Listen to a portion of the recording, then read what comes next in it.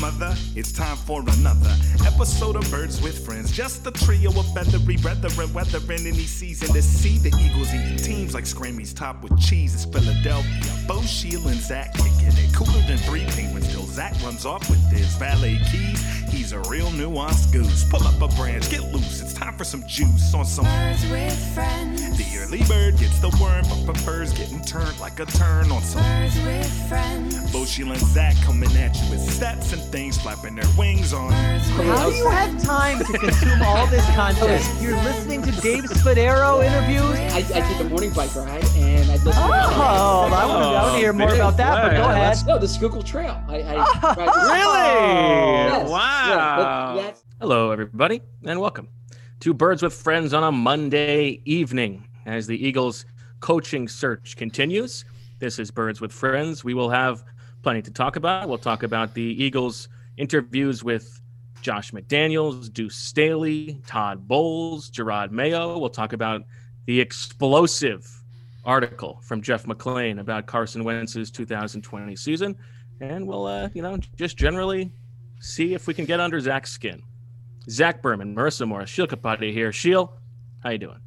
Well, this is a disaster. For some reason, my virtual backgrounds are not working. I like to keep this basement bunker a mystery, but I wasn't able to do that today. So now you can see where I spend all my days and why it's so depressing down here in this dark room. And frankly, it's just an honor to be on the podcast here. Zach, Marissa, what did you say with this guy? He might be breaking news. You know, if you need to leave to break news, if you need to go Schefter on your phone during this, then we can handle it. And then you can come back to us. I don't know if you like the Woj comparison, the Schefter, anything you want, you let us know. Well, Schefter called. He wants his scoops back, right? Oh.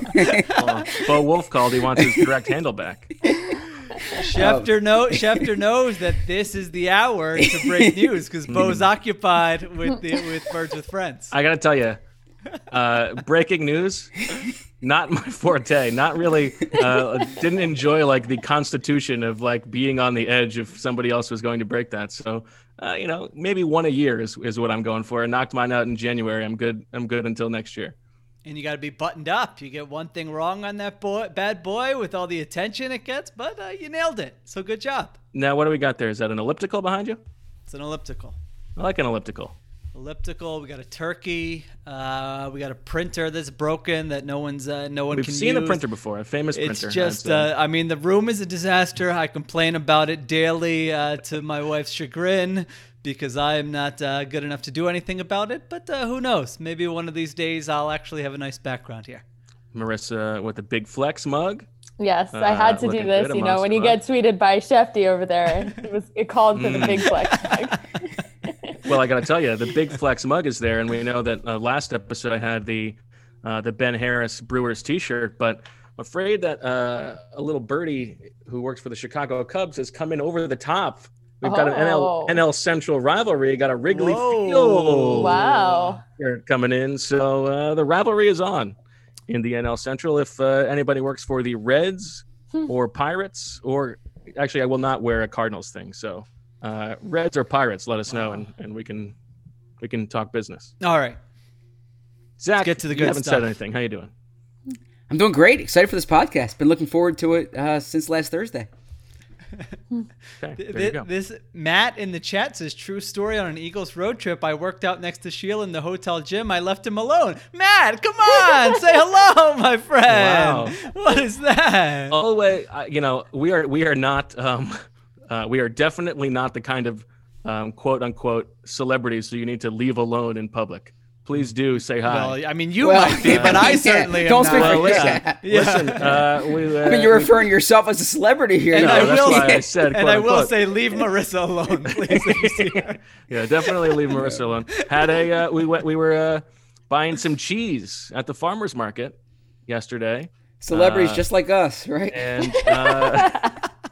And Jesse, whose family runs Birch Hill Run Farms, said he's been a Birds with Friends listener since 2017. So, listen, I can give you a full endorsement of Birch Run Hill Farms. Anybody who's looking for it, go help out a BWF listener.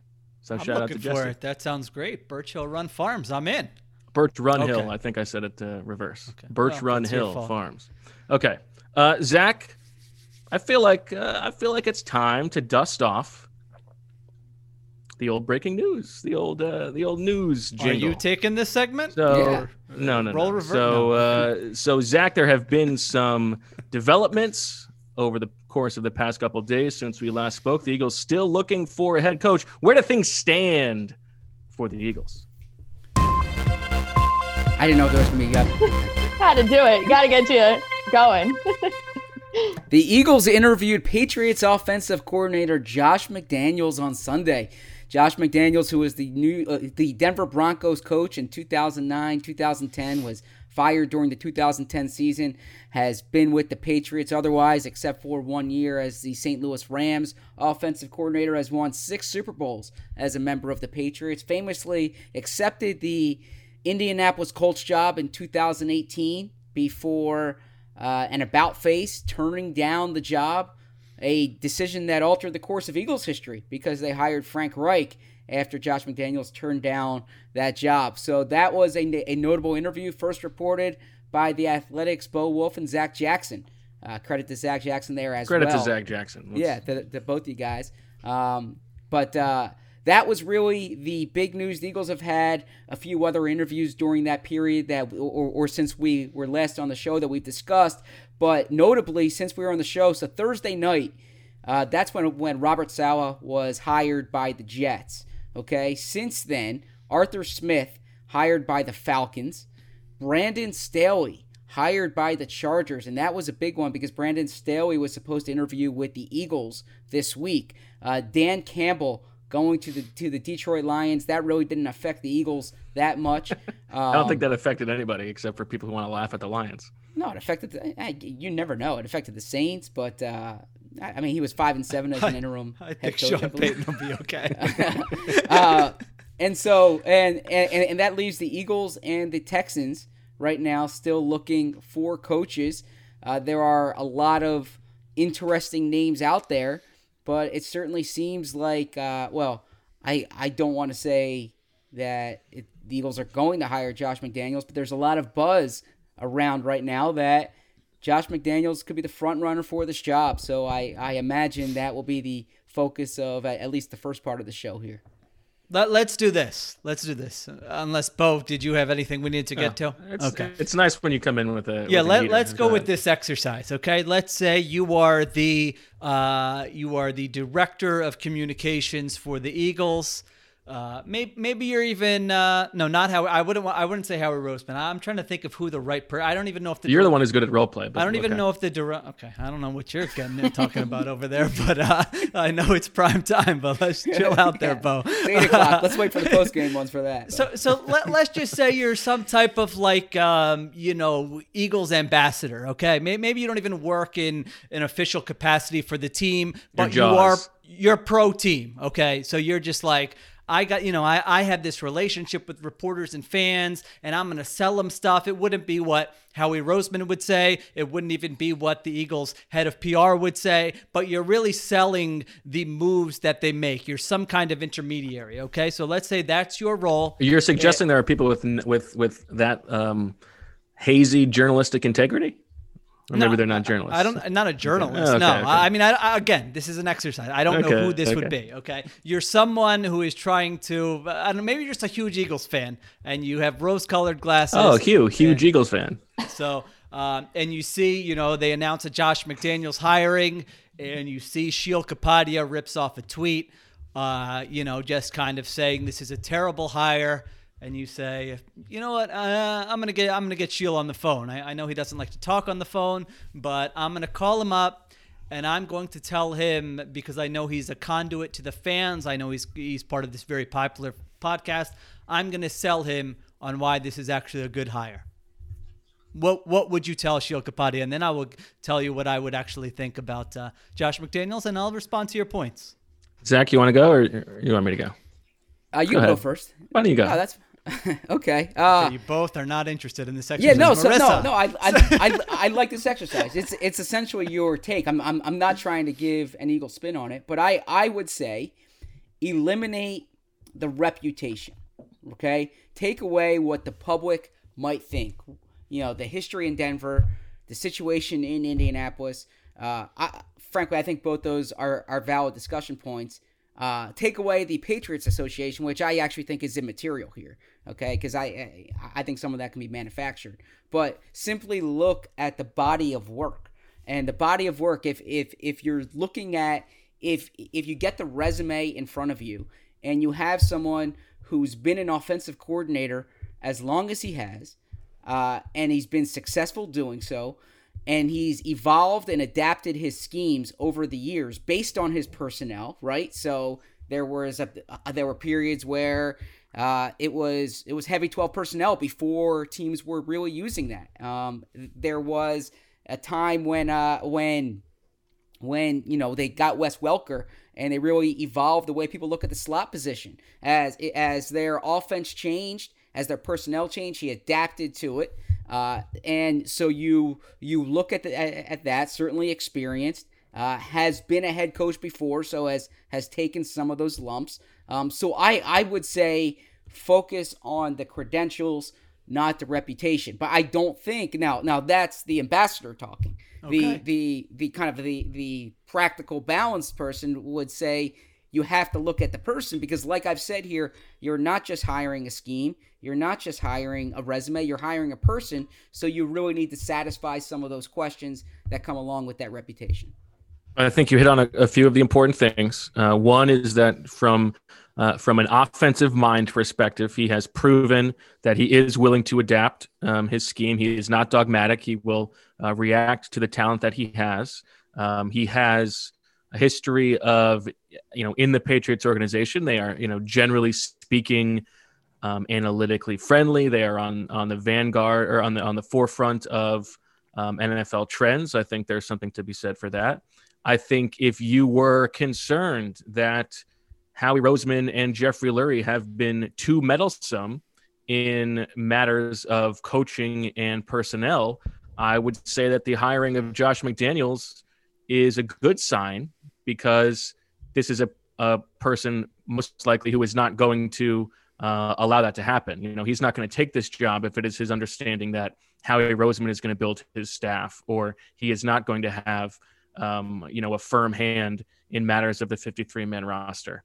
I think if the expectation is that this organization is facing a significant rebuild and there are tough decisions that need to be made, and you need somebody to then teach younger players how to win in the NFL. This is me as the ambassador. This is not me. Then Josh McDaniels can do that. And I think that if you look at his head coach history, both the Broncos and the Colts backing out, while there are red flags there, and Denver was 10 years ago. He's grown since then. The Colts, it didn't look good, but there are a few things you don't really know about what was going on there. There's more to the story. But what you can say about both of those situations, he built great staffs at both of those places. So I think you can trust that he's going to build a good staff. And listen, he has proven he can be flexible with the scheme, so it doesn't matter which quarterback we bring back. He has experience with both types of players. And, we believe that this is an opportunity to get somebody who a few years ago would have been a hot candidate. And this is our chance to pounce. Okay. Good job. In the chat, people are chiming in. Let us know if you think there's anything Zach or Bo missed there, what you think about their analysis. It's been a good chunk of my afternoon kind of digging in on Josh McDaniels, because I didn't think this was going to, it was a way to procrastinate from the actual work that I had to do, which I know you are familiar with this, yes. With this tactic. And so I thought, no better time to do your thank you notes than when you have work to do. There you go. So I thought, are they really going to hire this guy? Like, you guys had him on your list of 52, but we did not. Did we? Yeah, I think he was in the other. I think he was in the others. Yeah, he was another. Okay. Yeah. So how many were they total if you add the others to the 52? No, it was 52. Oh, that was part of the 52. Yeah. Right? Okay, all right. So you did have him in there, but I thought I can't see it. I mean, is this really going to be the guy they hire? They're going to move on from Doug Peterson and they're going to go to Josh McDaniels. And so dug into the background a little bit today. And so just the Brady aspect of this, right? I mean, we can talk all about how he's adjusted the scheme and the personnel. I mean, he was doing it with this quarterback who has just been an absolute machine with or without him, who, is now in the NFC Championship and had a number 6 offense in DVOA this year, going to a whole new system with whole new coaches, all those different types of things. And so the same shady trainer, it should be said. Which Josh McDaniels is familiar with. Yeah, Josh McDaniels lost 20 pounds. Yeah, if you read Dan Pompei's story, from 2016. So great story to read if you're wondering about the Broncos situation and kind of what he's learned from that. It is good. So I looked at it. So he has coached. Where are my numbers here? Totally lost them somewhere. All right, I think it's something like I had him. I think it's like he's coached 200 games with Tom Brady, okay? And if you look at their numbers, just an EPA with Tom Brady, and this is from 2006, I believe, to 2020. I mean, he's had a 15-year run here. They've been basically the third best offense in the NFL over that span. That's how it translates in the games he's coached with Tom Brady. If you look at the 79 games, I believe it is, without Tom Brady, because you have a season with Matt Castle, which is the best check mark in his box. Yeah, but you have a season with Sam Bradford with the Rams. You have 2 seasons, or the better part of 2 seasons, with the Denver Broncos, and then you have a 4-game span with Jimmy Garoppolo, and then you have a 16-game season with Cam Newton. So it ends up actually being a bigger sample than you might think. Without Tom Brady, his offenses have been the equivalent of the 19th ranked offense in the NFL over that span, 24th in passing in terms of EPA. Now, the quarterbacks he was working with in those other stops were Kyle Orton, Sam Bradford, Cam Newton, Matt Castle, Jimmy Garoppolo. I am skeptical that this is some type of great offensive mind. I mean, there are so many hoops you have to jump through to really get to Josh McDaniel as a great hire here. Now, McDaniels, you're jumping into the way he's going to be called for the next 3 years before he gets fired. Listen, is there a chance that he's one of these coaches? Pete Carroll talked about this in Seattle before. He said, he was fired twice. He had to rise from the dead to get his coaching career back, and then he ended up having a great career at USC and with the Seahawks. We have seen guys get fired before. Bill Belichick was obviously fired before. We can go through all the different names, and then they come back, and their second stint is much better. His first stint, I know it was a long time ago. There are so many red flags with that first stint that, man, you really got to hope he learned, he was the worst type of coach in Denver. Every red flag that I hate, whether it was, he was a control freak. This is all documented, and we can get to some of the specifics. He was a control freak. He had full say in personnel. He did not care about connecting with players. When he didn't like a player, he traded them. There was a player for the Broncos who said that he's never played for a coach who guys wanted to play for less than Josh McDaniels. Fewer. They had I think the quote was less, though. Oh, thank you, my man. Yes.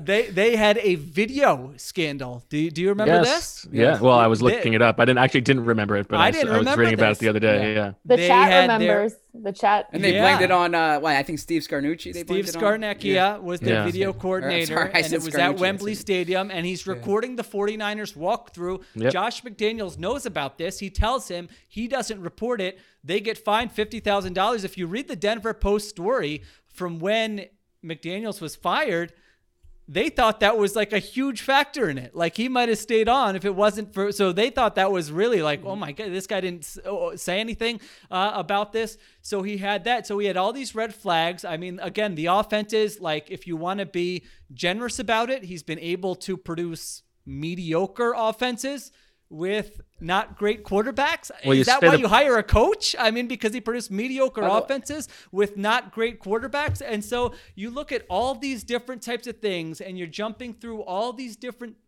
hoops to justify Josh McDaniels. And we wonder why minority coaches in this league are so fed up when you've got to give me this kind of explanation to justify him getting hired over all these other coaches who have put in the time, who have none of this baggage, and it's insane. And so if they hire him and Jeffrey Lurie is up there telling us about Ray Rhodes, in what year was it? 95. 1995, how proud they are of that track record. I mean, they absolutely deserve to get crushed if that's what they end up doing. Again, maybe it'll work out. I don't want to act like right away what coaches are going to be good. Correct. When they hired Doug Peterson, if I was working in Philadelphia, I probably would have said, what are they doing? This is not a good hire. He won a Super Bowl. Some of them wrong said that before. too, probably. Yeah, that's right. Others have been wrong before, but my gosh, this feels like, and it feels also like they're going in like the opposite direction. You know, when owners and teams do this all the time, right? They have one coach, like with Chip Kelly. All right, lacked emotional intelligence. Let's go get Doug Peterson. He has emotional intelligence. Let's look for a guy who has an absence of emotional intelligence. You don't have to get away from the stuff Doug Peterson did well. And by the way, I mean, the most interesting aspect perhaps to me about this is the Howie Roseman aspect. I mean, does anyone in their right mind think that Josh McDaniels and Howie Roseman are going to be a cohesive unit for 5 to 8 to 10 years that gets along well and leads this franchise to the promised land? So actually, you know, and some people mentioned this in the chat, if you feel like this organization needs to get away from Howie Roseman, I think that's correct. They need somebody to really just step in, a coach who says, I mean, Chip Kelly was the only guy who was able to kind of get him out of the way. But if you're Jeffrey Lurie, you're not really thinking like that, right? So I don't know. I was just rambling, but those are some of the things that come to mind. So Shield just did a very effective bow move there. Okay? Yes, I know exactly what you're going to say. What did I do? So basically, you made us make the case we didn't want to make, so you could make the case. Yeah, you guys. Now you can tell me what you agree with. No, you guys go and support this wildly unpopular candidate. I don't do that. And so this is not a bow move. No. So Shield ends up looking very rosy to the people in the chat. Yeah. It's like I'm gonna be the one who comes and kills this. I take offense that you think that's a me move. I don't do that. I just meant like pandering to the people in the chat, you know. Now you can respond and tell me what you actually agree with. All right, before we do that, Shield, we're going to do a segment. I want you to pretend. Hold on, the chatters want me to just do this by myself because they can't believe you guys love Josh McDaniels this much. Shield, we're going to take a little break. We want you to pretend that you are a Fox News anchor and make the case for storming the Capitol. If you take a look at me, they would not allow me to be a Fox. I would love a gif of the face that Marissa just made. That was very good. Zach, do you want to respond? I'll let you respond. I'll let you go first. Okay. That's well, first of all, you left out one of the funniest things is that in that control of personnel, trading up or whatever to get Tim Tebow in the first round. So it tells you his using his first pick on Noshan Moreno. Yeah, my wife just texted me, "You're screaming." I was worried. I didn't know what was going on. I'm being a little loud in my in the way I speak here. Sorry, I'm doing my job. Zach. Yes. Yeah, I think all those things you said are accurate, especially in relation to this guy getting another shot versus equally qualified, if not more qualified, minority candidates, and the Eagles like boasting of their Ray Rhodes hire. I think that what would be so crazy about a Josh McDaniels hire is it seems so antithetical to like the Eagles way that Jeffrey Lurie sort of, boasts about. And you go back to winning the Super Bowl and Lane Johnson saying he would so much rather, win one Super Bowl playing this way than have to play for the Patriots his whole career. I don't think there's any expectation that like Josh McDaniels is going to loosen up and be this like players coach. Now, maybe you think you don't need a players coach, and maybe you think because you're turning over the roster, you need a little bit more of a disciplinarian, but that is not really the way that Jeffrey Lurie likes to run his team, I think. And I think it would be such an odd admission of like Patriots envy, or just like really like a complete overcorrection, that it is surprising to me. Now, the one thing I will say, we make fun of these things, and I don't like to say like we're hearing things or we're like in regards to the breaking of the news. But I will say there's a characterization that like this is like the Eagles scrambling because they lost out on a couple of their top targets. My understanding is that Josh McDaniels has been in the mix from the beginning, and has always been a candidate. So this is not just scrambling. This is and listen, we talked about it during the press conference, like Jeffrey Lurie dropping him on a first name basis. Obviously, this is someone who he has some type of relationship with. So I would just say that. Yeah. So I think you all made valid points. I don't want to repeat what you said, so I'm going to look at this I'm going to critique this from a different angle. Yell if you don't mind. I'd have an objection with the process here, in the sense that when Jeffrey Lurie was answering Shields' question at the press conference last week, he said that he's looking for a leader. He's looking for, it doesn't. He doesn't have this predilection for offense. He leans towards offense, but really leadership's most important. But what this hire is screaming to me is that the only, and this has been discussed kind of behind the scenes, the factor that Jeffrey Lurie is most focused on is fixing Carson Wentz, right? That his objective here is to find someone with experience in working with quarterbacks and with schemes, and has different types of schemes with the intention of fixing Carson Wentz. Now I'm not like so hardened to think that just because Josh McDaniels coached a certain way when he was 32 and 33 years old, that's how he'll coach 11, 12 years later. Like if we think back to some of the things we might have done 12 years ago, we could probably shake our heads and say, you know what, I was right. Probably arrogant in that situation. I didn't have perspective in this situation. You're a byproduct of your experiences, and I don't want to like be swayed by an article, but what the article that Shield was referring to, the Dan Pompei article, it was basically he got fired. He called his father, who's a very well known high school coach in Ohio. Who you've spoken to? Yeah, he covered Mario Manningham. I did a big feature on Mario Manningham back in the day, and I say back in the day, back in 2010, and I spoke to. So Tommy just as long ago, so just as immature as Josh McDaniels was. But his father said you have to write down everything you know that you did wrong, that you want to do better next time, and he has this Excel document. And he has, and my point being that I'm sure the second time around there are things that he'll do differently, and that if you're 40, I think he's 44 now, right? If you're 44, you're probably different than you were when you were 32, right? And so he has a lot of experience there. That being said, back hurts a little more. and then also, but yeah. That being said, I don't know if what you were getting is it really hits me. They're focused so much on the quarterback aspect of it, on the offensive system aspect of it, and I would also look hard at the Colts job in 2018 by any objective measure is better than this job right now, right? And he backed out of that job, and there's a reason. And I think that is a bigger red flag than the Broncos. So what is going on? Is it simply that he wants to be a head coach and he doesn't think Belichick's leaving anytime soon? Is it that he saw that he doesn't have the same success without Brady and he wants to try to catch on to something while it's still there, right? Because he was a hot candidate in 2018. He was a hot candidate he's nowhere near as attractive as Robert Saleh. Let's be fair.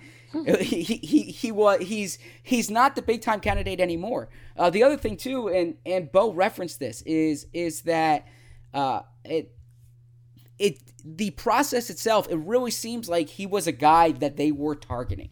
That this is something that was intentionally not out there for a while. Like they wanted this.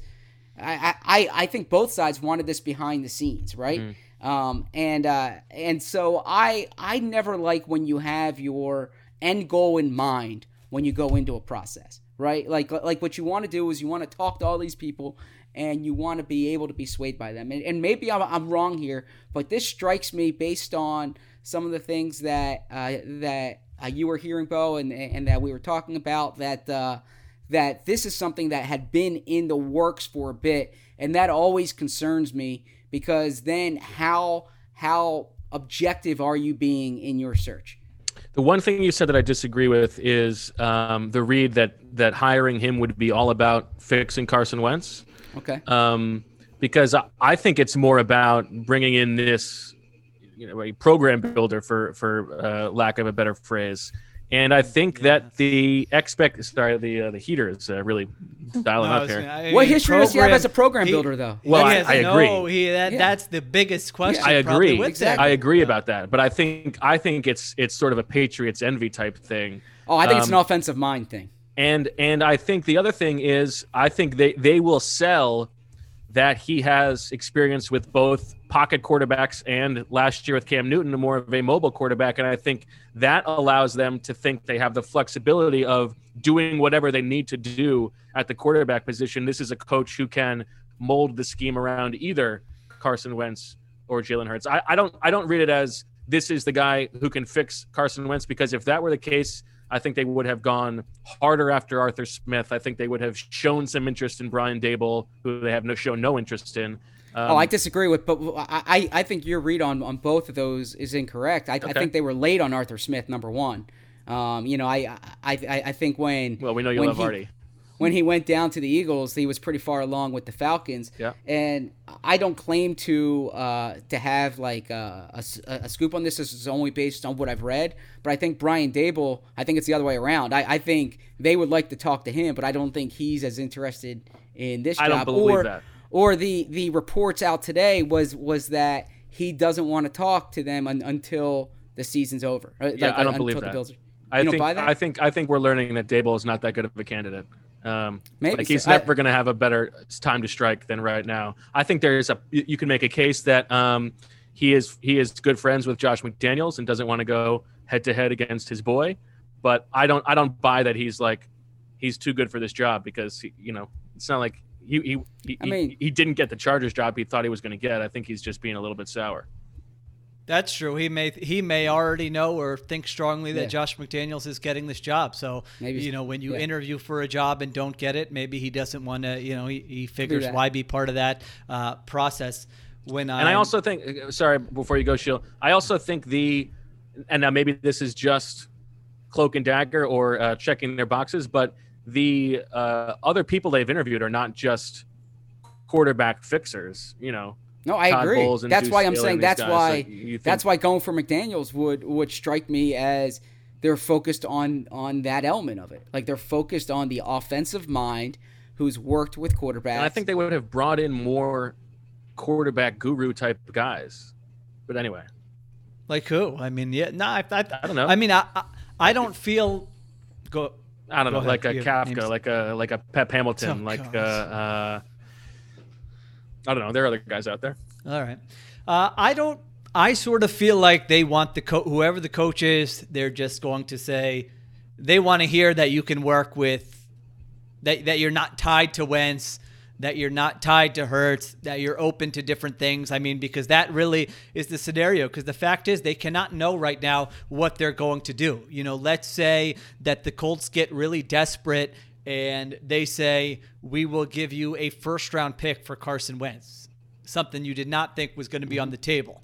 And you're going to I do not think they would turn that down. And so I think Howie to plan, to that point, they have to plan as if Wentz is going to be here, because it's not really up to them. They need somebody to be willing to trade for him. If they don't get that offer, yes. They can't just cut him. If they don't get that offer, then they got to keep him. You're not going to give him away for nothing. But I don't, Zach might not be totally off base. I mean, the best case scenario is that Carson Wentz is their quarterback and he plays really well. I don't know that that's going to happen. This is going to be such a tricky situation. I mean, imagine if Wentz comes back and you have a locker room who may think that Doug Peterson got fired because of Wentz, and then you have Josh McDaniels coming in and they're going, wait, what? This guy is a very real question. Yep. And Jason Kelce is saying, I'm not coming back to play for Josh McDaniels. All of a sudden you have another roster hole. I mean, it really could lead to many different things. And it's so combustible, especially with the Hurts dynamic. But go ahead.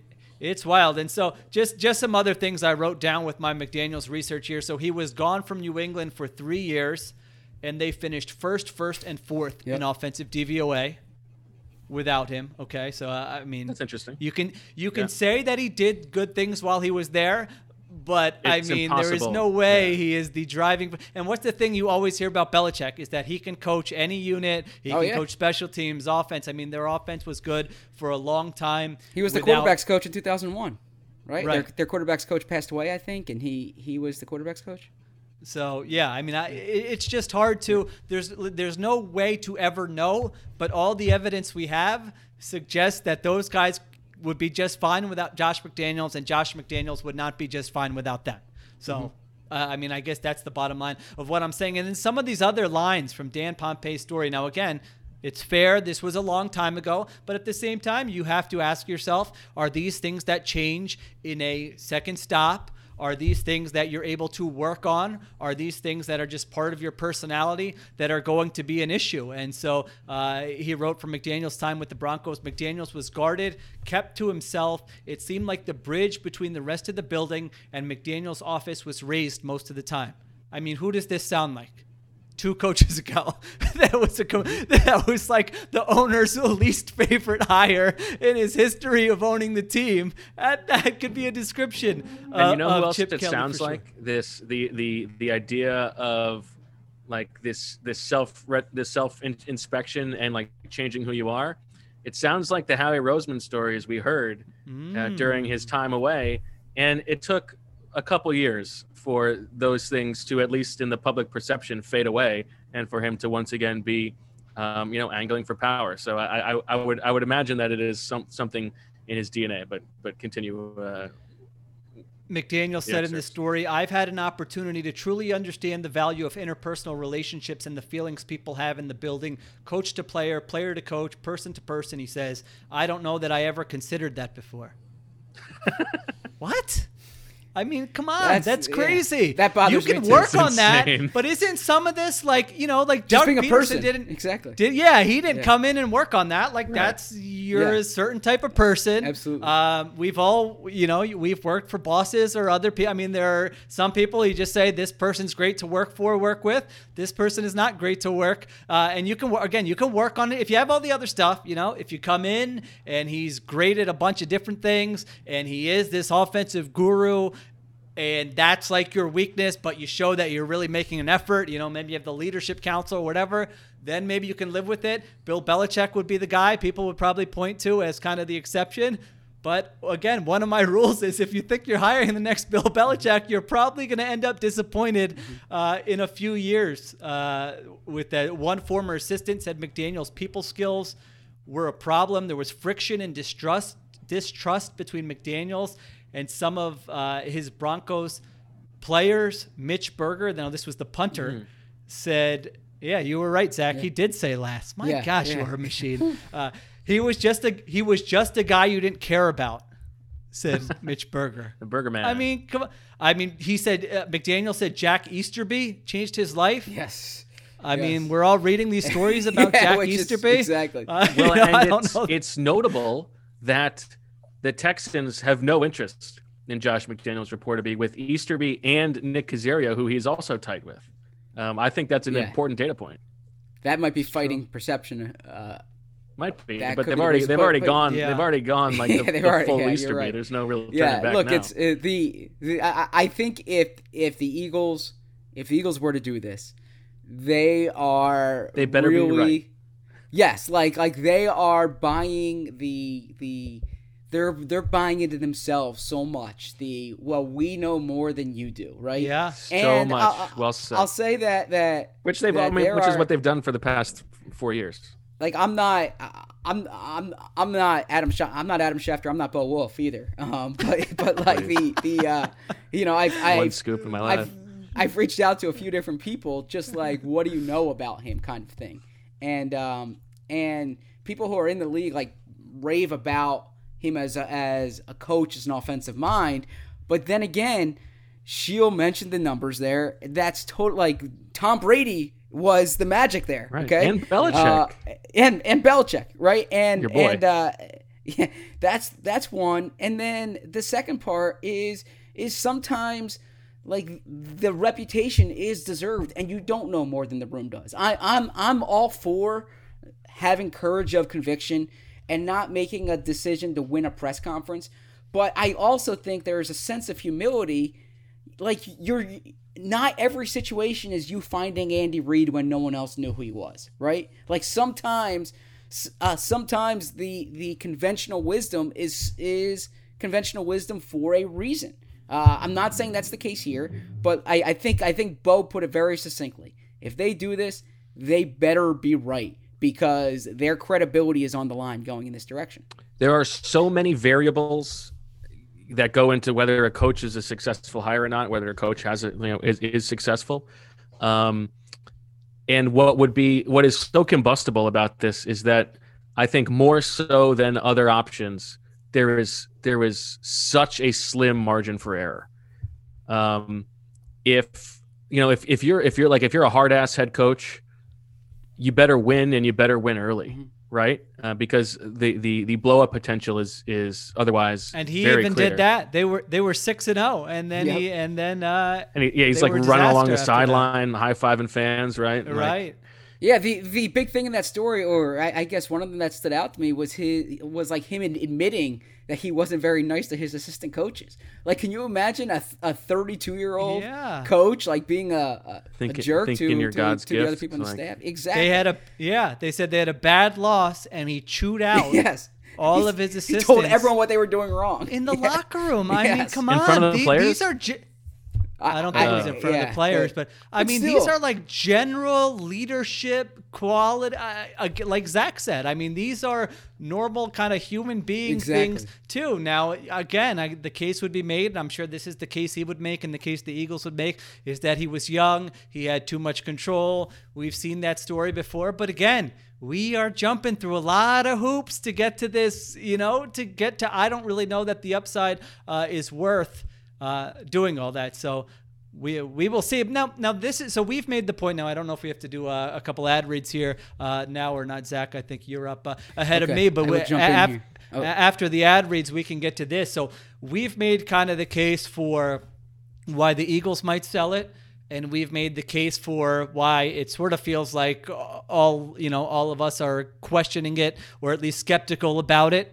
Having said, we don't know we don't have the same information, but what I would like to get to after these ad reads are what I'm surprised most by is that this is the guy they're targeting with their motives and their decisions, because from that perspective, I also think it doesn't make a lot of sense. Just an enormous jug of Gatorade that ZB just flexed. He missed it. Gatorade, really? Crazy. Sorry about that. Very impressive. Wow. All right, before we get to the conversation, I want you guys to write these 7 names down, because we're going to do a turkeys to the castle. Okay? Josh McDaniels. These are giving us homework. Yeah, we'll do it. I want you to write them down, and then we'll come back to it. So the 5 candidates that the Eagles have interviewed that we know about, who are still available: Josh McDaniels, Deuce Staley, Todd Bowles, Gerard Mayo, and Joe Brady. I want you to write down Lincoln Riley as well, and then the field. And so those 7 options give me your turkeys on who you think will be the Eagles' next head coach. So your question, Sheil, why are the Eagles interested? Well, I'm very confused at it if Howie Roseman is alongside Jeffrey Lurie for this interview process and is, theoretically leading this bad boy, how he comes away saying Josh McDaniels will be a great fit here. I mean, it just seems to me, given the history where there have been, clashes, infighting, power struggles with this organization for as long as we can remember. And you're trying to get a coach. One thing I think we all feel like they liked about Doug is that they could kind of, I don't know if control Doug is the right word, but Doug wasn't going to, step into Howie Roseman's office and make personnel demands or say, no, I'm not doing it, at least until this year, or say, oh, no, I'm not doing that to my coaching staff. I'm the man here. I won a Super Bowl. I'm doing what I want to do. I mean, McDaniels, unless this guy just had a, totally awakening, would be the total opposite of this, where if you were a GM like Howie Roseman, I would think this would kind of be your, I don't know if I want to say your worst nightmare, but certainly not the guy at the top of your list. What am I missing? Well, I think that's right. I think the read would have to be, if they hire McDaniels, that the influence over Doug was because they thought he needed it, not because they wanted to give it. That he wasn't capable of building his own staff or having a heavier hand in personnel. The other possible read is that, we talked about after the press conference, Jeffrey Lurie giving absolutely no rope to the fact that Howie Roseman had anything to be accountable for. What if this is Jeffrey Lurie saying, you are not doing a good enough job, Howie. I need somebody who can have a little bit more of an influence. And this is Jeffrey Lurie. This is the accountability for Howie Roseman, bringing in a person like Josh McDaniels. So I think that's a possible read. Yeah. So my read on this is that I think we as reporters, and I don't want to speak for fans, but I think the general perception is that like Howie's the one behind the scenes pulling all the strings here. I don't think this is Howie Roseman's hire. This is Jeffrey Lurie's hire.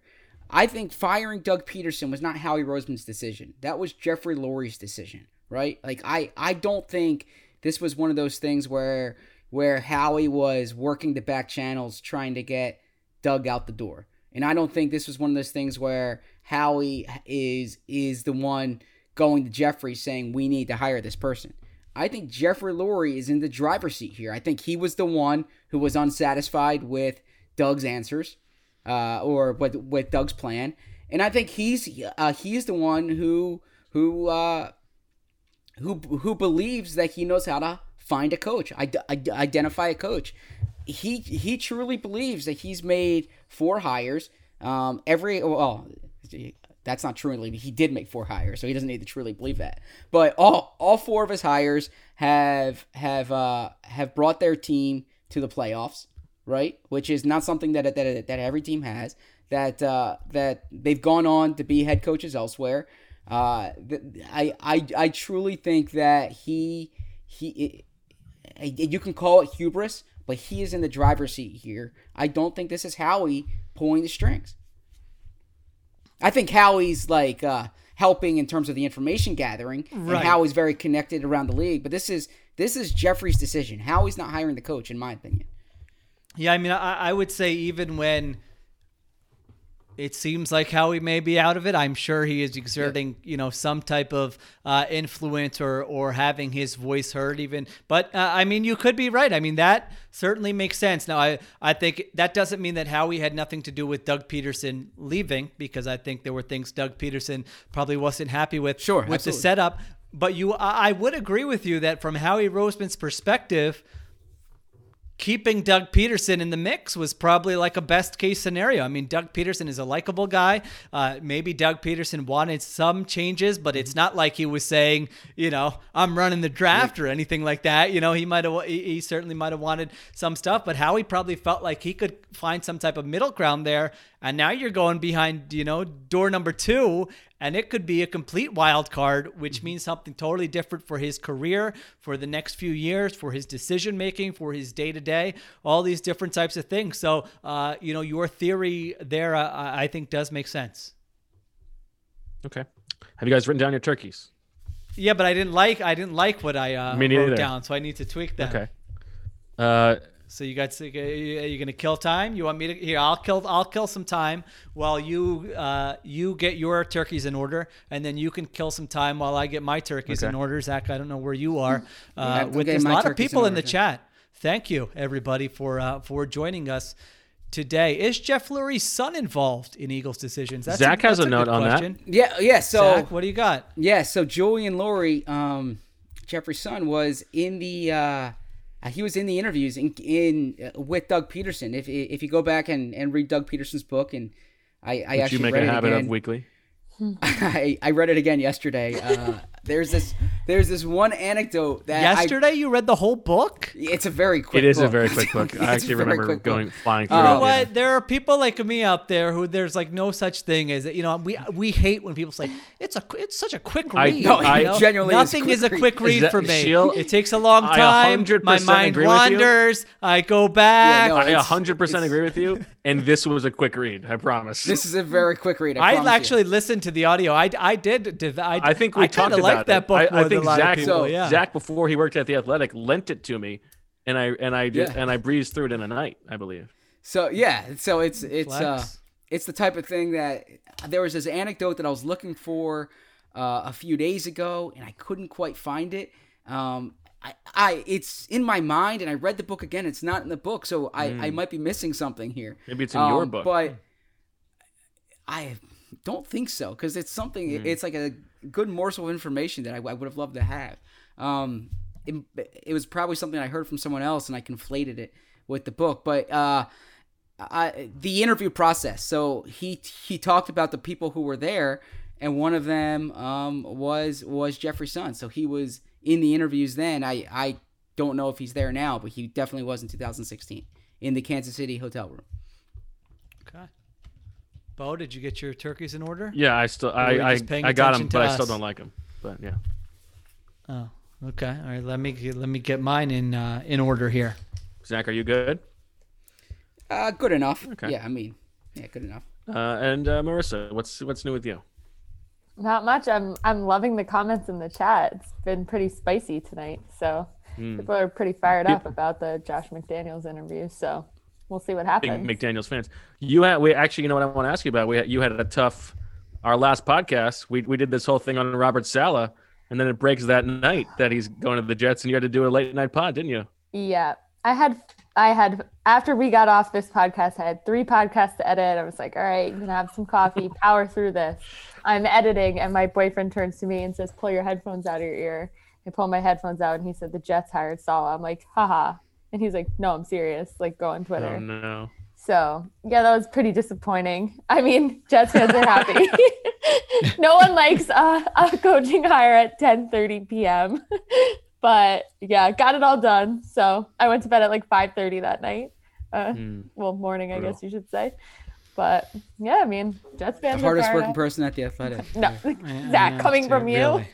Come on. No, I mean it. Yeah. She's like, listen, I work a lot harder than Bo, you know.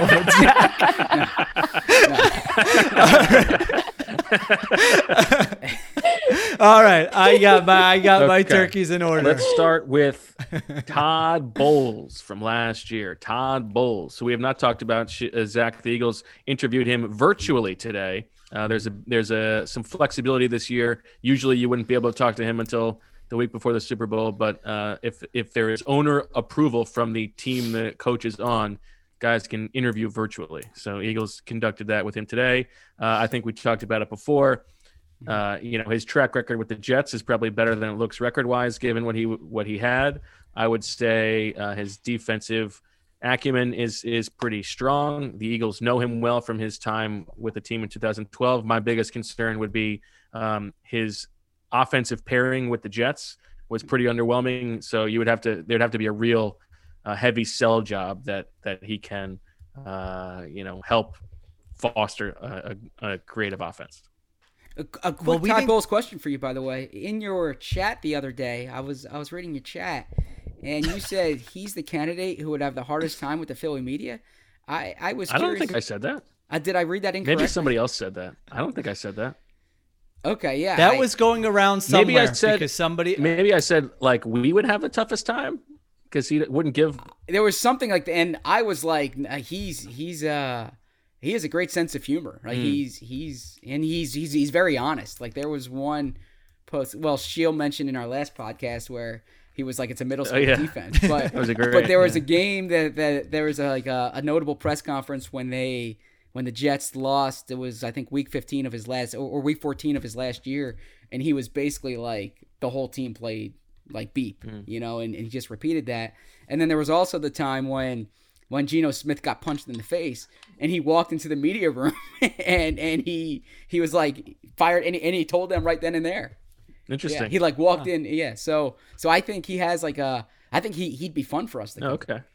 I think there was something somewhere that said he ended up by the end of his tenure there was giving very Belichickian press conferences, but it might have just sort of worn on him there. In Dan Pompei's profile, and I mean Dan Pompei is like absolutely awesome. He's the coach whisperer. All these coaches, yeah. But he had a thing in there that Todd has this great personality, and he didn't let it show enough in New York because it was like an overcorrection to Rex Ryan before. Everyone wanted like him to get up there and be funny, and he said. If you want to see me laugh, take me to a comedy show, not a press conference, something like that. Okay. So I'd take him. Yeah, I'm sure you would love to take him to a comedy show. I would love to. Yeah, that'd be a great athletic story. I have one turkey for Todd Bowles. Ooh, okay. One? I have 15 here. Wow. He's well. Yeah, I had 15 too. Yeah. I mean, I would go to 16, but that would be unfair. Wow. So I'm going to go with what I wrote. I know in that building there are people there who think very highly of him. I think the offensive pairing that Bo mentioned is absolutely correct. That's like a fundamental question. I would point out that he wanted in 2016 he wanted John DeFilippo and or 2017 and Jeffrey Lurie blocked it. But there was a connection there. But yeah, I mean I know he's very well regarded in that building. Okay. Now, we haven't talked about Jeff McLean had a great article in the Inquirer about Carson Wentz, because you mentioned John DeFilippo, so it made me think about it. But one of the big points in there was that Carson Wentz was not being coached hard enough. And we can get into this stuff with Doug later, but that has been sort of this thing that has, repeated itself over and over. And Jeff had some good anecdotes in there and further reporting. Josh McDaniels, this would go to your theory, Zach. I mean, he would probably go and he would, MF Tom Brady back and forth. And so if you feel, now I think sometimes I think this kind of thing is totally overblown. I don't think one player needs this specific type of coaching and, that's the only way they can flourish. I think there are different ways to get your message across. I think there's nothing worse than a coach who tries to be inauthentic and go outside his personality because he thinks that's what his weakness is or whatever. But that could be a sign that they feel like, hey, get Josh McDaniels in here. He will be more in that John DeFilippo mode of really just getting after Carson Wentz, and he's not here to be his buddy, and that's what we need to get the best out of him. So that's something else to keep in mind. I mean, a Bowles and DeFilippo battery, I would probably say that's a fine combination to give a shot to. I would not have an issue with that. Flip's history has not been very impressive since leaving the Eagles. Yeah, that's true, but it was that's going to be the head of the offense you bring in is a guy who's failed so many times. He's the Bears quarterbacks coach. Well, I mean, I think if you look at and talk about no new ideas, bringing back like the one guy who was with Carson in 2017, I think that would be uninspiring. I think it would be okay. I mean, you are right. It is sort of a red. It can be perceived as a red flag. The guy's had like 17 jobs in the last 3 years. But if you drilled down and did your homework and you said, well, the one job was with Mike Zimmer, and Mike Zimmer, gets rid of his offensive coordinator every year, and the other job was with the Jaguars, who are the worst franchise in the league. And this year he was a quarterbacks coach. Now, again, there's no evidence that he did a great job at all. I don't have anything against him specifically, but as the offensive coordinator paired with a defensive head coach, that would be a bit of a tough sell, I think.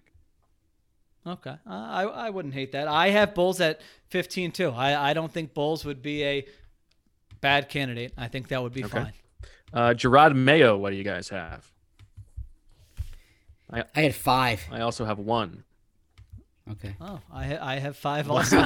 Zach and I are doing this similarly now.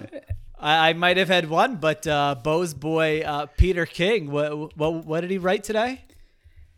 That they were impressed with Mayo, or that something along those lines. Again, I'm not going to sit here and tell you I know whether Gerard Mayo would be a great coach. If you're gonna, I would rather take a swing on someone like that. And though. Congratulations to Zach on D'Amico Ryan's promotion to defensive coordinator. You don't have to congratulate me. I had nothing to do with it. Why are you congratulating? Because he's a big booster, big D'Amico booster. Look, I think, we all like of course, D'Amico. yeah. I mean, but I think. I'll say this: if you're going to hire Mayo, I would talk to D'Amico. That's what I mean. Yeah, I would agree with that. Yeah. Okay. We talked about him last time, but let's talk a little bit of Joe Brady. Do you believe there's a chance that Joe Brady could be the Eagles' next head coach? I have 5 turkeys. I had 15. I gave him a 5. Okay. Oh, I gave him a 5 also. I'm skeptical of it, but because they could have done it already if they wanted to, and it might it might be a little early, but I'll repeat the sentiment I had the other day. Like, it's better if you think someone can be a good coach, be a year early, because you might not get that shot again. So I always err, like, don't worry about age if you have conviction on the personality and the leadership. I don't know if they do, and it probably is a bit too soon, but I wouldn't rule it out. I think this is another one where he was enough of a hot shot candidate that there is probably enough signal in him not getting a job and the Eagles, not bringing him in for a second interview reportedly, that it tells you maybe he was a bit of an underwhelming interviewer this time around. That's all. Yeah, that was my read. I mean, if they really liked him in the interview, he fits sort of the other things they're looking for, the up and coming offensive mind, if that's what you think of him, that it feels like he would have gotten a more interest quickly. So that's why I had him that. What do you guys have for the field? 5. I've got 9. Yeah, that could be higher. I could switch Brady in the field. I have 15, although I don't know. Do you have somebody, with the well, the one guy they have supposedly requested an interview for is Kellen Moore, and that hasn't happened yet. And there is some thought that they're going to request a virtual interview with Eric Bieniemy, although that has not happened yet. I don't know. I think there are probably some options out there that would be a little bit more clandestine that the Eagles sort of like to surprise us with every now and then. I think it's a possibility. No one off the top of my head jumps to mind, like Bill Cowher or something stupid like that. No, I mean I think it could be Bill Cowher. I think it could be a college coach. Different college and coach. The reason I say that is college coaches are often under the radar. Right. You're not going to announce an interview. Yeah.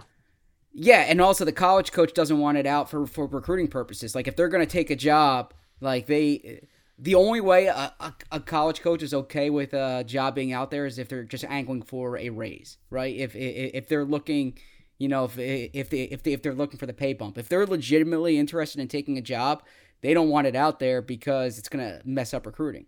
Especially at this point in the calendar. I think you're right. If it's out there, they want it out there, and they're not going, probably. Exactly. Yeah. It was. It's an old thing of when you cover college sports, like, you're never more popular than when there's a coaching vacancy, because people love having their names attached, because it's a way to bump your salary. Yeah, that's true. Now Eric Bieniemy's agent. Yeah. Zach, what he seems to think that Josh McDaniels is a done deal, right, Zach? Yeah, he had a tweet today, lamenting, and it's pathetic. Very reasonable. Yeah, that on Martin Luther King Jr. Day, that there's not been a black coach hired. Now, I don't want to say minority coach because Robert Saleh is the first Muslim head coach, I believe. And he's of Lebanese descent, I believe. But specifically when you're talking about black coaches, there's not been one hired, and it's especially noteworthy because if you look at the championship games this weekend, right, there are 4 coordinators. I thought 4 coordinators, both coordinators on Tampa Bay, Leslie Frazier, Eric Bieniemy. Right. Yeah, so 4 coordinators. Yeah, and perhaps it's a function of the timing, right? That, if your team's still in it, it's harder to get a job. I've been banging the Leslie Frazier drum for a while. Yeah. He got an interview with the Texans, but like exactly. He seems like why would you want to talk to that guy? Yeah. Leslie Frazier and Byron Leftwich could fit in that field. Right. That's true. Mix, right? Sure. 100%. Leslie Frazier's got Eagles got Eagles experience. He's worked with that Ravens team too. He has head coach experience. Has playing experience, so can connect with the players. Yeah. There's a lot. I'd like to talk to him. And he could also be a good placeholder coach in that he's I think he's 60 something years old now, right? But somebody you pair with Deuce or something. He's someone that can get you through like a 5-6 year period if you're lucky, and then you can that's a long time. Yeah, 5 year. Yeah, I mean, I'm taking the under on whoever they hire under 5 years. Under 5 years, based on recent history. All right. Right? Yeah. Who else we got? So 3 left. Deuce Staley, Josh McDaniels, and Lincoln Riley. Let's do Lincoln Riley. I have Lincoln Riley at 20 turkeys. I had him at 15.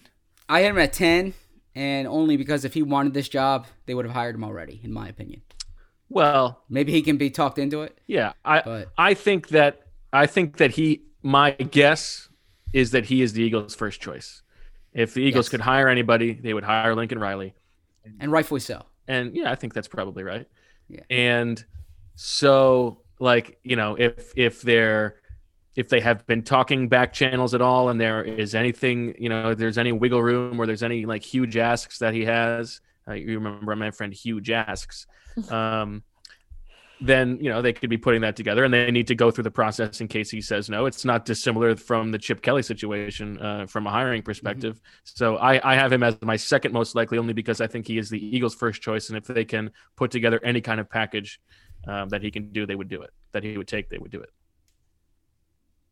Yeah, I mean, he's a coach that if Jeffrey Lurie just decided to blow everything up as we thought might be the right option, then maybe you would be in better shape to land someone like that, right? You could kind of do the maybe the Kyle Shanahan treatment, say, come in here, we're going to get your input to hire a GM. You guys will be tied at the hip, so this is you're going to be able to run this operation, but you're not getting the control. You're coming to a place where there's already a GM. You're coming to a place that doesn't have a great quarterback situation. You're coming to a place where the previous head coach was fired 3 years after winning the Super Bowl, that doesn't have a lot of resources, that doesn't have a great roster, that is in terrible cap space. And so if you're Lincoln Riley, Lincoln Riley is not like Brian Daboll. The offers should be there year after year, where you can be patient. Where does your family want to live? I don't know where everybody's from, all those different types of things, but you don't need to just jump at this right now and strike while the iron is hot. So I think they would have to do quite a sales job to get him in there. And if they were able to do that, then again, we don't know who's guaranteed, but I would say that would be an inspiring hire, somebody that the fan base could get excited about, someone who you could talk yourself into the upside as a program builder, as sort of an offensive guru, all these different types of things, as a face of the franchise, if you were able to land somebody like that. Yeah, I mean, he's I believe he's from Texas. Very small town, right? His first date with his wife was to see Sweet Home Alabama, interestingly enough. But Lincoln Riley. You really stole that like it was a big reveal. You waited a beat for a reaction. It felt like. Well, Doug Peterson.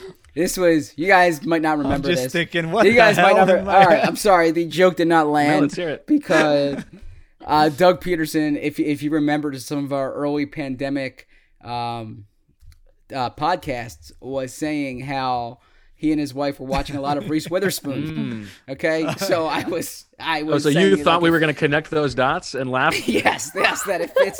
It's like the coach. You don't know me very well. He watched like 3 things. Little with Fires Reese Everywhere, right? Doug, and he watched the morning show, and then he watched another movie. And Lion, what was it? Tiger King. Yeah.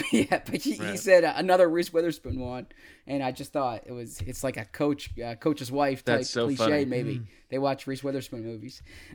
So that joke didn't land. I'm sorry. Todd Bowles will not laugh at that one. But no, Lincoln Riley. everything you guys said is correct. It's also the type of thing where you're not going to like win him over with the contract. Oklahoma pays him exceedingly well. They could pay him more probably if Downgrade in facilities. Yeah, so it's a matter of, you know, do I want to recruit? Do I want to go to the highest level of competition? And maybe that's next year with the Dallas Cowboys as opposed to this year. Ooh, spicy. Okay, Deuce. What do you guys have for Deuce? 10. I have 15. I have 20 for Ooh, Deuce. is he your second most likely? He is. He's my third most likely after Lincoln Riley. Yeah, I mean, listen, I think Deuce is, I mean, even if Josh McDaniels is the guy they want, there's always the possibility he could back out again. So they need a backup plan. I think Deuce probably is their backup plan. Mm-hmm.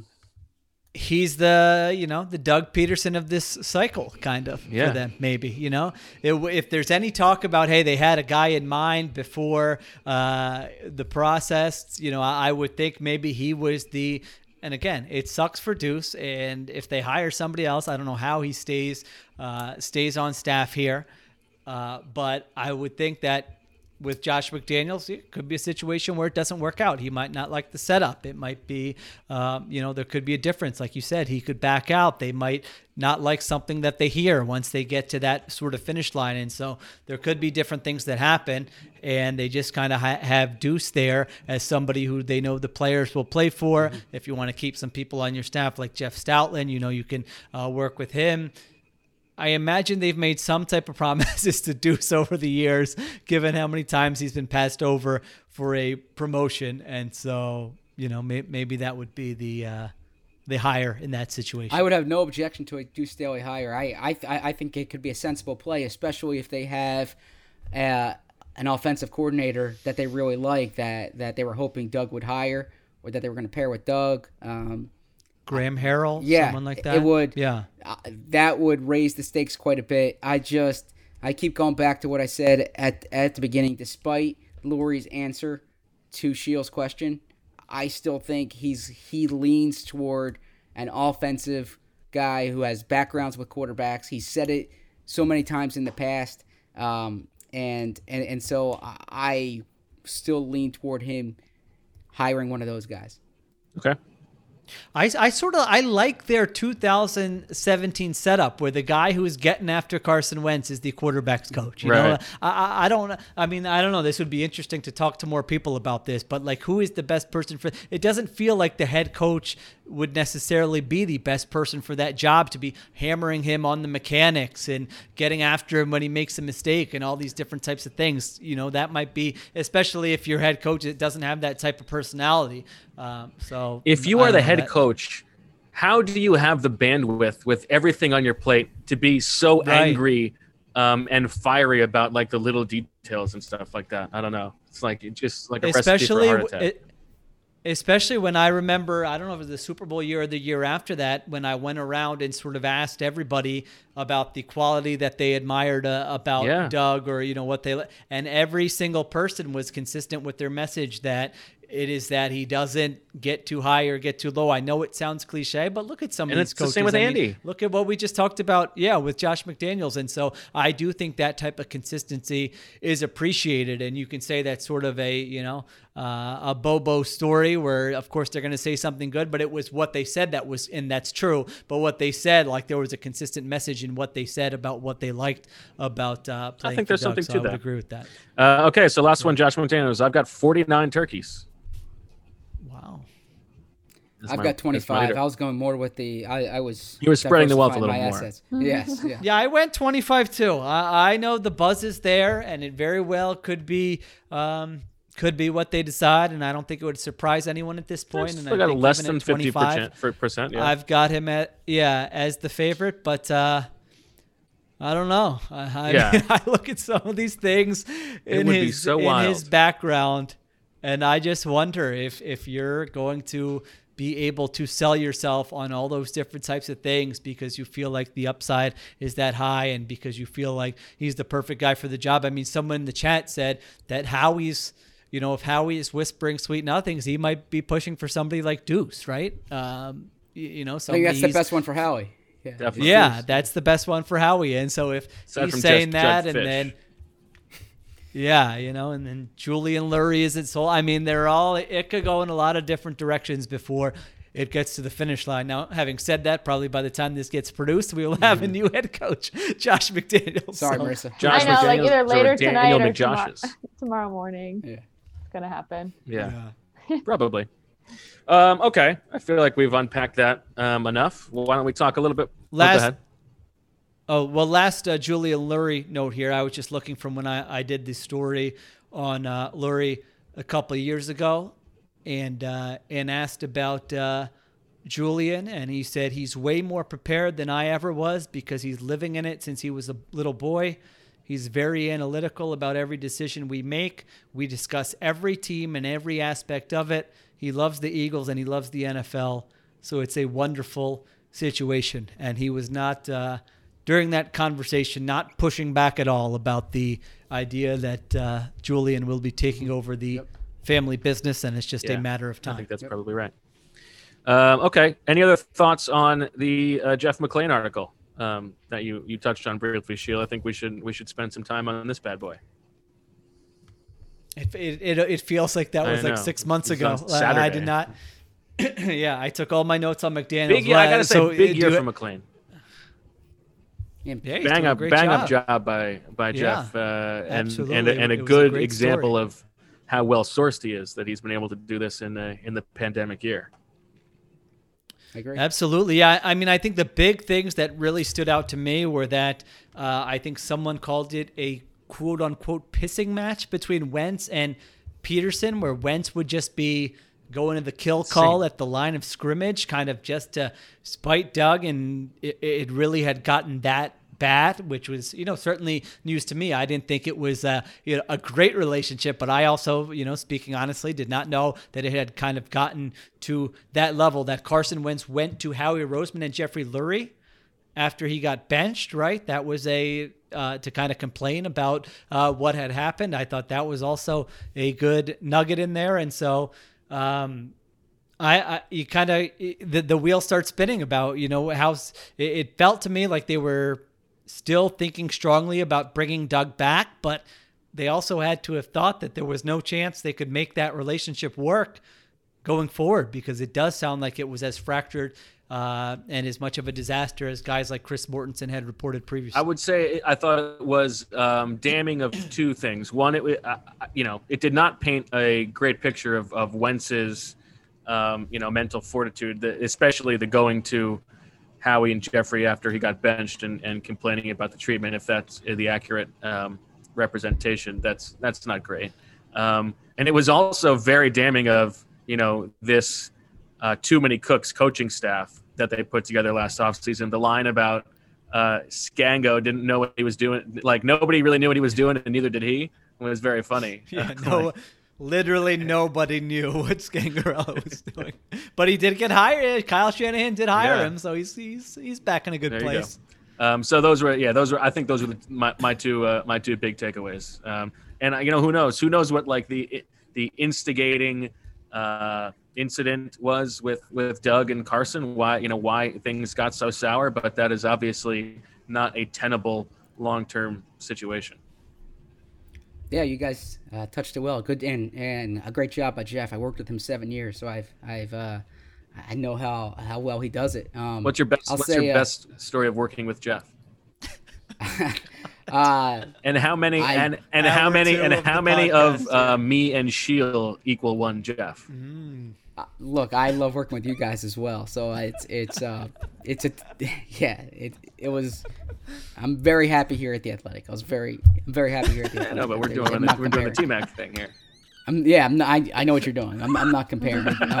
And my best story, I wouldn't say it without running it by Jeff first, because there were quite a bit. But no, I think what Jeff did a good job with, especially, was a lot of these topics that we've been discussing throughout the year, Speculated and frankly about. And like literally, if you go back to the Press Taylor press conference, two of the Press Taylor press conferences, he was asked specifically, like, are you hard enough on on Carson Wentz? Does your friendship with Carson Wentz affect the way you coach? Like these are things we've talked about. Carson Wentz killing plays at the line of scrimmage, right?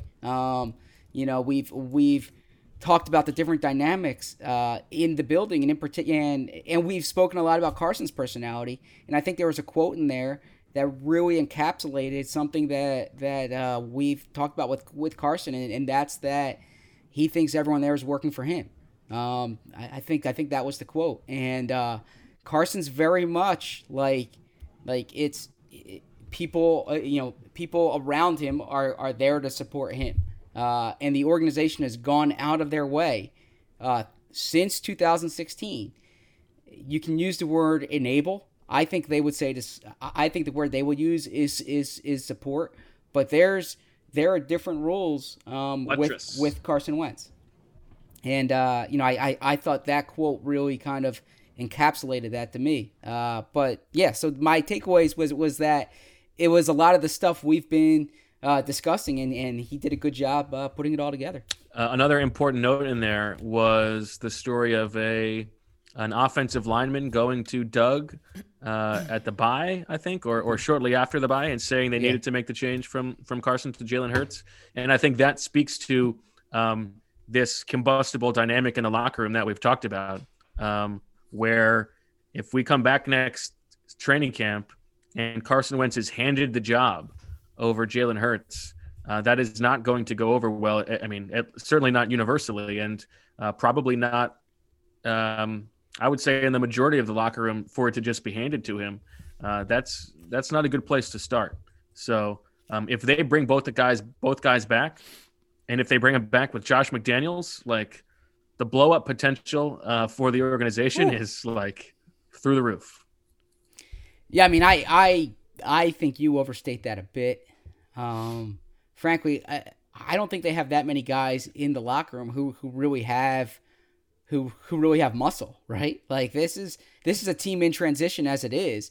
I mean, I guess you can look at Lane Johnson, Brandon Brooks. We don't know if Kelsey's going to be there. Lane Johnson, Brandon Brooks, Fletcher Cox, Brandon Graham, right? Those four. Which young players are like second contract players, are foundational pieces? I have a story coming out tomorrow. Flex. That company, that's a flex that I was doing my job. Yeah. That is comparing the 2021 opening to the 2016 opening, and it's playing off of Jeffrey Lurie's quote that the situation now is not unlike the situation then. And I'm looking at it goes through the roster and the resources to show it's considerably different than it was then. Like the organizational philosophy might be the same, but what you're working with is considerably different. And just as a point of reference, the Eagles had 4 players that they signed to extensions within a few months after Doug was hired. Zach Ertz, Fletcher Cox, Zach Ertz, Fletcher Cox, Lane Johnson, Vinny Curry, and that doesn't even begin with guys like Malcolm Jenkins, Brent Selwood. They redid their deals, like guys who they gave legit big time contract extensions to because they identified them as the core players going forward, and went out and signed big money young free agents like Rodney McLeod and Brandon Brooks. Exactly, but like which under 25 players are which under 30 players? There's nobody good. There's nobody good. There's no good young players on the team. So the players between like 26 and 29, they have a few who signed second deals already. Carson, Isaac Seumalo. Right. There's another one I'm missing. But then but under like Miles Sanders and Derek Barnett are really the foundational pieces, if you will, for the 25 and under. Yeah, I don't view Miles Sanders as a foundational piece. Exactly. I don't know if they're going to sign him to a second contract. Derek Barnett, I like Derek Barnett, but there's no guarantee they're going to sign him to a second contract. I think Josh Sweat is. I think Josh Sweat is the best young player on the team who is going to be on the roster in 2 years, who we know is going to be on the roster moving forward. In 2 years, we don't know that. Well, why is he agreeing to an extension? I think they will sign him. Okay. But yeah, I mean, Dallas Goedert, okay, that's fine. Oh yeah, you're going to pay him at the top of the market. Yep. They like the next person on the list they'd probably put is like Jalen Reagor or Avonte Maddox. Like, are you guys excited about those players? No. And Jalen Reagor is not that much different than Nelson Aguilar going into the 2016 season. Right. Mailata. Yeah, Like- and then Dillard, but you don't know about either of them. My point is this idea that like Carson needs to win over the locker room again. I would say like they don't really have that many guys who like need to be won over. They need to get behind Carson because I don't know if I Carson would agree be the with one that. with the muscle. No, if Carson's back as the like franchise quarterback, he has the muscle. Yeah, but the Right. muscle doesn't matter. If the locker room hates the guy, or if the locker room doesn't think he's earned the job, the muscle doesn't matter. Like, If he's here and Doug's not, it shows you who they sided with. yeah, but I'm just saying I don't like that's still going to be a terrible dynamic in the locker room if that's the case. I mean, the young guys are are half the ones who like Jalen Hurts. Like, Yeah, I mean, I just think like they're not gonna make decisions based on like how Quez Watkins feels. yeah, I think you're Maybe I they think you're should. misinterpreting what I'm saying. Or maybe I'm not. Yeah, maybe I'm I not saying think- it the right way. I think the thing is that if you bring both quarterbacks back and you name Carson Wentz the starter, and players on the team are saying, why is he the starter? We saw how he played last year. And then all of a sudden you've got this new coach who people might not love. And then all of a sudden you're 2 games into the season and Wentz is playing poorly. Now all these things that already happened last year could happen to a greater degree. Also, if you're a new coach trying to instill a culture of competition and you hand the keys without any type of fight or competition, we know Jalen Hurts thought like from day one that he was better than Carson Wentz. He didn't even need to see Carson Wentz struggle to believe that. And so now all of a sudden he's not liking it. And you do have some younger players like a Jalen Reagor. I'm not saying that you're making decisions based on that, but the younger players could certainly side with a guy like Jalen Hurts. All of a sudden, maybe Zach Ertz is gone. Jason Kelsey's gone. Well, now who are Carson Wentz's guys in the locker room that he's come up with who have even seen him at his best in 2017? So it is a very tricky situation all around for sure. And, the Four Sigmatics wearing off, so we can save the rest of this for our Yeah, it goes podcast. back to the Kelsey quote. The minute that the locker room doesn't feel like you're putting them in the best position to win or playing to win, you've sort of lost the plot. If they don't believe that it is a meritocracy as to who plays on the field, then I think you're in for a long road. Okay. Fair enough. All right, we'll be back in 12 hours. Sorry. Okay. Yeah, well, I'm curious. How do you guys think this week plays out? Well, actually, I did want to talk about this. I'm sorry, Sheil, but there are competing notions, right? Because there are 2 jobs left, and there's one idea that what's the rush now that 5 jobs have been filled.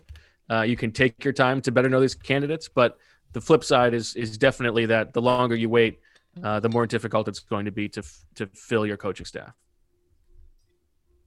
So I don't know. I think That's I true, would be yes. I would be pretty surprised if we don't have a head coach by Thursday. Boy. And if we don't have a head coach by Thursday, does that mean that they're waiting on someone still coaching? Do you think? Yeah, I would say if it doesn't get done by this week, then it's I would say a lower chance that it's going to be Josh McDaniels, because there really should, if that's the guy you want, there really should not be much of a holdup in hiring him. If that doesn't work out, then yes, it could be that you're like, all right, back to the drawing board, and let's maybe you make another run at Lincoln. I don't know. Then you got to go back and see what your other options are. But if you feel like you loved McDaniels during this long interview that you had in Florida, and he's your guy, I don't think money is going to be a holdup. I think any coach who comes in would know what the personnel situation is, and those things would already be in place. What do you think, Zach? Yeah, I think she'll put it well. I mean, I think the only holdup now, if you have a guy you like, the holdup would be power, right? If someone wants control of the 53, if someone wants control of the game day roster, these are all like you can, because I don't think those usually come up until you're actually negotiating, right? That's like the leverage play, and I don't think the Eagles are not going to hire a guy because of money, like Sheil said. I think it would be roster type stuff. So I'm not saying that they've squared in on McDaniels yet, but I think if they have someone in mind and it doesn't work, then that's probably at play. I would agree. If there's not a hire by Thursday, I think it's someone who's still coaching or they've just reset the search. Very, very quickly. I know, Sheil. I know. Oh my God. I have to give the playoff chest puffin draft update because you are in the lead, and it will be decided this weekend. So Sheil had the big victory he needed. He took the Bucks first overall, and so that was a 10-point victory for Sheil with the point per seed, a 5 seed plus the 2-point multiplier for the divisional round. So Sheil has 15 points from the Bucks and 6 points from the Bills for a total of 21. Zach has 2 points from the Saints and 2 points from the Packers for a total of 4 points. Zach, unfortunately, cannot win. He has been eliminated. What else is new? And I have 5 points from the Ravens, 6 points from the Rams, 6 points from the Browns, and 2 points from the Chiefs for a total of 19. So my only path to win is if the Chiefs beat the Bills and the Packers beat the Bucks. Oh, that's the most likely outcome. Yes, but I mean we're talking about both toss-ups. So if that holds, then I will be the victor, and if the Bills or Bucks win, Sheil will be the victor. And who knows who Victor will be. Shout out to Victor, our loyal grammar police. Goodbye. Okay. That'll do it for this episode of Birds with Friends. For Sheil, Zach, and Marissa, I'm Bo. And if we don't talk to you before Thursday, we'll talk to you Thursday, but we might be talking to you sooner than that. Thanks for listening, and as always, Birds with friends. Birds with friends. we love you. Friends.